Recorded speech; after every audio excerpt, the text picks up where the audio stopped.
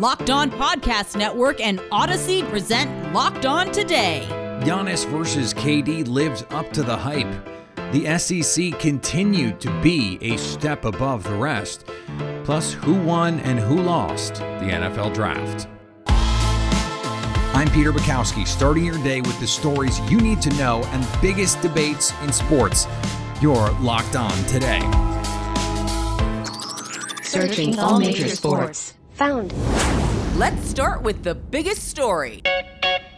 Giannis Antetokounmpo puts up 49 points in an epic duel with Kevin Durant, who added 42 of his own in a Milwaukee Bucks 117-114 win over the Brooklyn Nets on Sunday. Joining me now, Frank Madden from Locked On Bucks.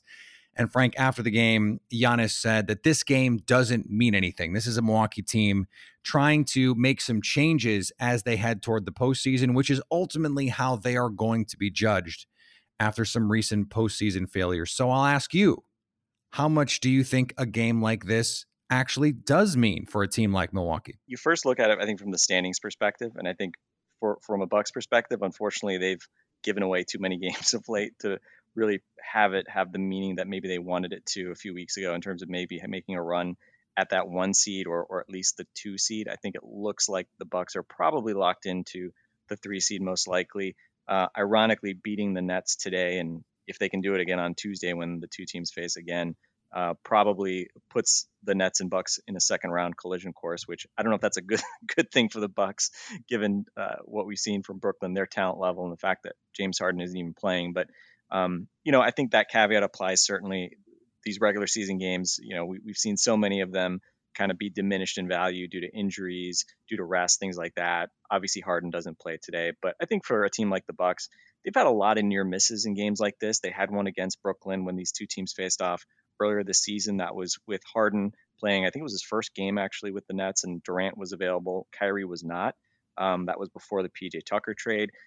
Really close game that went down to the final seconds. Bucks lose that game. They've been on the losing end of a number of those types of games. They've had a couple of those against the Suns most recently.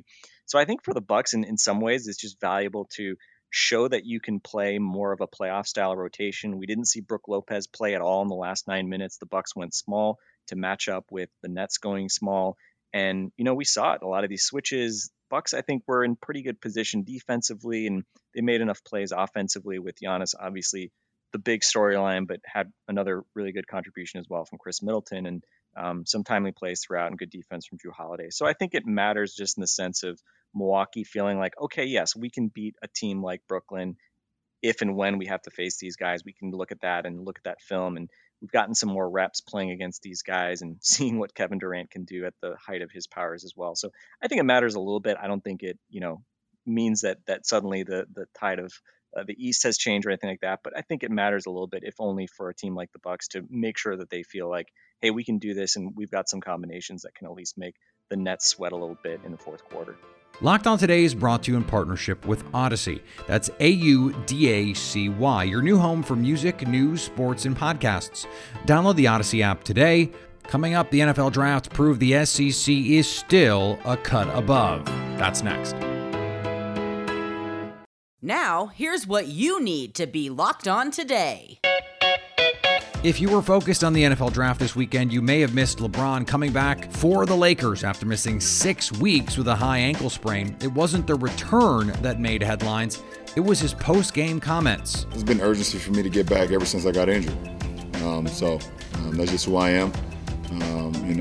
You guys could have seen the logging of minutes and hours per day that I was doing as far as rehab and treatment. It was a lot more than I slept. So that's over the last 6 weeks, that's all I've been doing, is having the urgency to get back and play.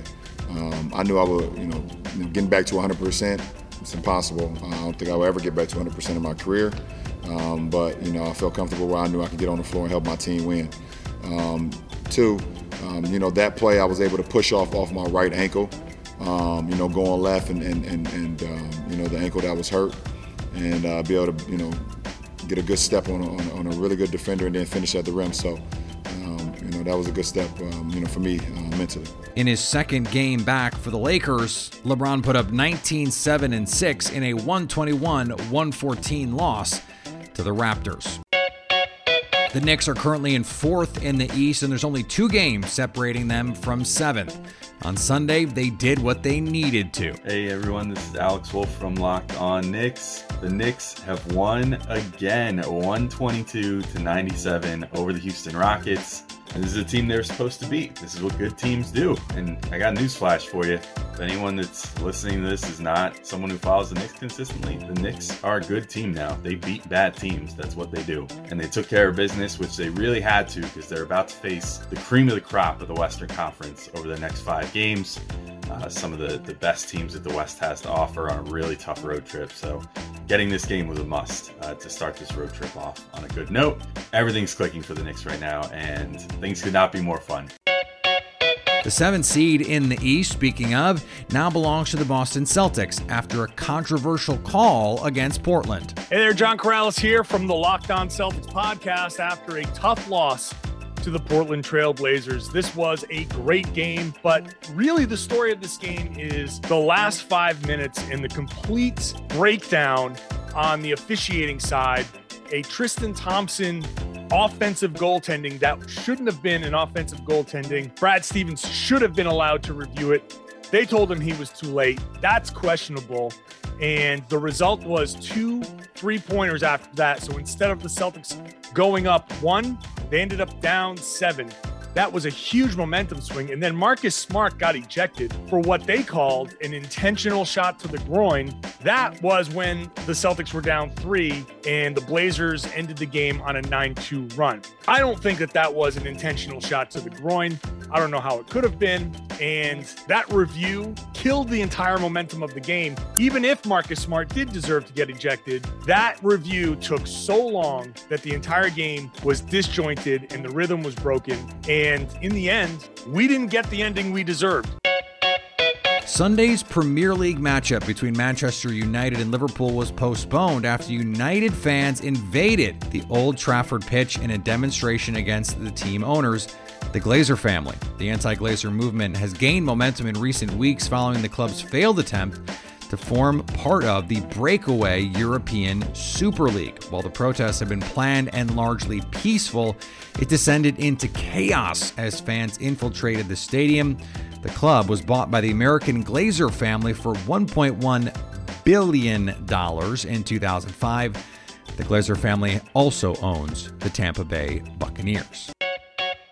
That was the big story from last night. Here's what to look for today on betonline.ag. The Warriors try to cling to a play-in spot as the Pelicans try to sneak in. The betonline.ag line for this game is New Orleans giving 2. The New York Knicks try to make it 3 in a row as they look to stay in the 4th spot in the East. They face the Memphis Grizzlies.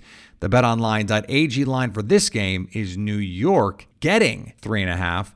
And Medina Spirit pulled off the upset at the Kentucky Derby. Will Medina Spirit go on to win the Triple Crown?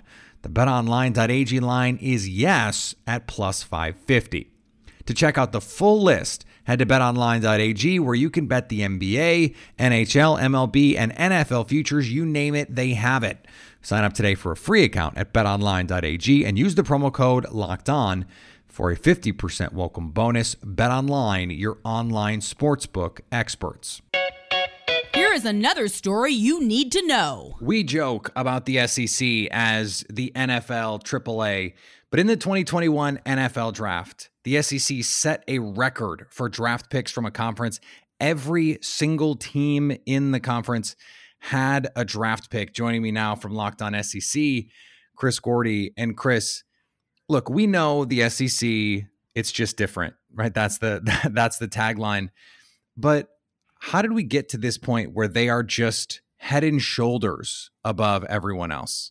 Well, I mean, I think it starts with the cream of the crop recruiters, and that's Nick Saban at Alabama, that's Kirby Smart at Georgia, that's Ed Ogeron at LSU. I mean, it starts with those 3 guys getting elite talent year in and year out, top 10 recruiting classes. Then you throw in, Jimbo Fisher at Texas A&M is starting to put together top 10 recruiting classes. You even have teams like Kentucky bouncing up and having 5-6 players drafted. So I just think as a whole, it's where the best talent goes to play. And as a result, a lot of that talent translates to the NFL. And that's no disrespect to the other conferences. obviously the ACC and Dabo Swinney and Clemson, they're still getting elite level talent every year. But I think the SEC collectively as a whole, because of the TV contracts and everything else, guys want to go, they want to be seen. And when you talk about that afternoon CBS game every week, that's the premier game of the conference that you're getting national exposure from. I think that just goes hand in hand with the talent that's all ending up in the NFL. How does it change? Because it seems like if you're an NFL team, if you trust the SEC to consistently put out this talent, and of course they're bringing in the best talent, it seems like it would be really hard to break that cycle because all the best kids want to go there because the NFL wants you to play there. I mean, it just seems like, how do you break that loop? You won't, but I'll say this. I mean, the SEC, I mean, 65 players drafted this year, that they broke the previous record, which, oh, by the way, was the SEC with 63. So, they had the most. The second best was the Big Ten at 44. But there are some positions at the NFL that just, like, the SEC's always got deep corners. They've always got safeties, linebackers, D linemen, O linemen, and obviously tons of receivers and skill position guys. The one position the SEC really lacks at when you talk about translating from college to the NFL is quarterback play. I mean, if you go look at all the quarterbacks across the NFL right now, starting quarterbacks, and go look where they played their college ball. I mean, we just had a second guy from North Dakota State go, very high in the draft to go play for the 49ers and Trey Lance. So, yeah, I think Alabama, you're looking at, Tua and Jalen Hurts and, obviously Mac Jones this year, but Alabama just started getting NFL caliber quarterbacks. Prior to this, they really hadn't had any in forever. And I think that's kind of the case when you look across the SEC as a whole. So if there's any gripe on the SEC, yes, they put a lot of players in the NFL, but the one spot where they're really lacking is quarterbacks. Who won and who lost the NFL draft? Our cue of the day is next. Today's episode is brought to you by Built Bar, the best tasting protein bar ever. It's the protein bar that tastes like a candy bar. So many different flavors for you to choose from. Caramel brownie, cookies and cream, peanut butter, coconut, almond, toffee almond, peanut butter brownie. They're all covered in 100% chocolate. They're soft and easy to chew, and yet they are low calorie, low sugar, high protein, and high fiber. Go to BuiltBar.com and use the promo code LOCKED15 to get 15% off your next order. That's promo code LOCKED15 for 15% off at BuiltBar.com. Agree or disagree? This is the cue of the day. We made it. After months of preparation, the NFL draft happened over the weekend, and we got some surprises, though not a lot. And we have to do the thing where we talk about who won and who lost the draft, because that's just how this works. Plus, listen, it's fun to do. So, from Locked On Dolphins and Draft Dudes, Kyle Krabs joining me now. And Kyle, this is a draft where I felt like a lot of teams acted pretty logically, pretty rationally. A lot of teams did well to help themselves. When you look around the league, which teams stood out for you in terms of maximizing what this draft could bring to their team? Yeah, I think there's a number of teams that kind of let the board come to them. There were a couple opportunistic teams, one of those being the Chicago Bears, of course. Peter, perhaps not the most delightful thing for you specifically with your Packers background, right? But Chicago trading up from 20, you assumed they were going to be in that quarterback purgatory window. They end up striking a deal after the Eagles jumped the Giants to draft Devontae Smith. The Giants then say, well, all right, we're going to jump down and we'll regroup and give Chicago a chance to draft Justin Fields at number 11 overall. And if that weren't impressive enough, then they get Tevin Jenkins, the offensive tackle out of Oklahoma State, in the second round. Another team that jumped out that I liked a good bit of what they did was the Baltimore Ravens. Obviously, they had an opportunistic chance to double dip at the back end of the first round after the trade and pick swap with Orlando Brown Jr., sending him to Kansas City. Getting Rashad Bateman, a receiver who I think is really complementary to Lamar Jackson. Odafe Owe from Penn State. I think he's a really good fit stepping into the Matt Judon role in that defense. Judon obviously signed in New England this offseason, and then Ben Cleveland in the third round. That's a really good stylistic fit. They get a good day 3 value in Tylan Wallace. So they're a team looking to kind of bounce back after an offensive regression in 2020. They were another team that I thought did a really, really nice job. But like you said, there was a lot of logic applied for a lot of teams this year.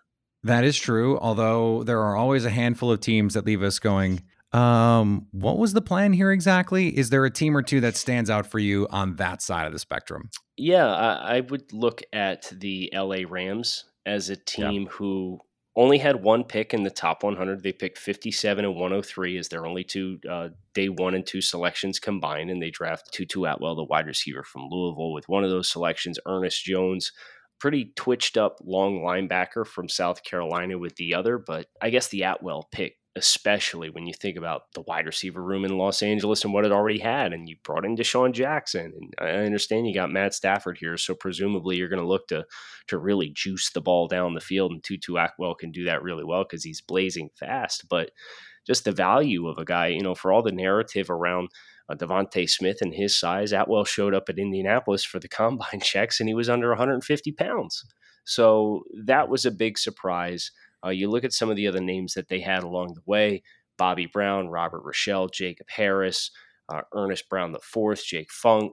I think there's probably a lot of developmental guys, and I don't necessarily know how much the Rams are going to be able to call upon this draft class. But at the same time, when you look at how Les Snead and the Rams have built their roster, they don't really seem to be banking on the draft class to do too much anyway. But for the picks that they did have, they were a team that I thought made some curious decisions. And finally, the NFL draft is life-changing for so many prospects. We get caught up in the grades, and of course, that's part of the fun of this. But one moment that went viral over the weekend is Washington football head coach Ron Rivera calling Sam Cosmi to let him know he's been drafted. Hello? Sam Cosmi, please. Yes, this is Sam Cosmi. Sam, it's Coach Rivera. How you doing? How you doing, Coach? I'm doing great, man. I'm doing great. Yeah. You're still on our board, and we're going to take you with our next pick, all right? Are you serious? I'm very serious, Sam. Oh. I'm very serious. You serious? I remember. Are you serious? Yeah, you're going to be a Washington football team member, all right? Are you serious? I'm going to watch the thing, guys.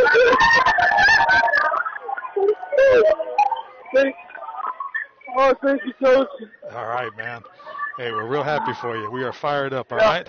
I could watch those videos and listen to the audio all day. Sometimes it can be easy to forget that these are kids who have worked for decades to achieve something and finally get that opportunity. Now that you've got the news, go make some money. Listen to Locked On Bets, download and subscribe wherever you get your podcasts. Coming up on Tuesday, if LeBron is not 100%, what percent chance the Lakers have at winning back-to-back titles?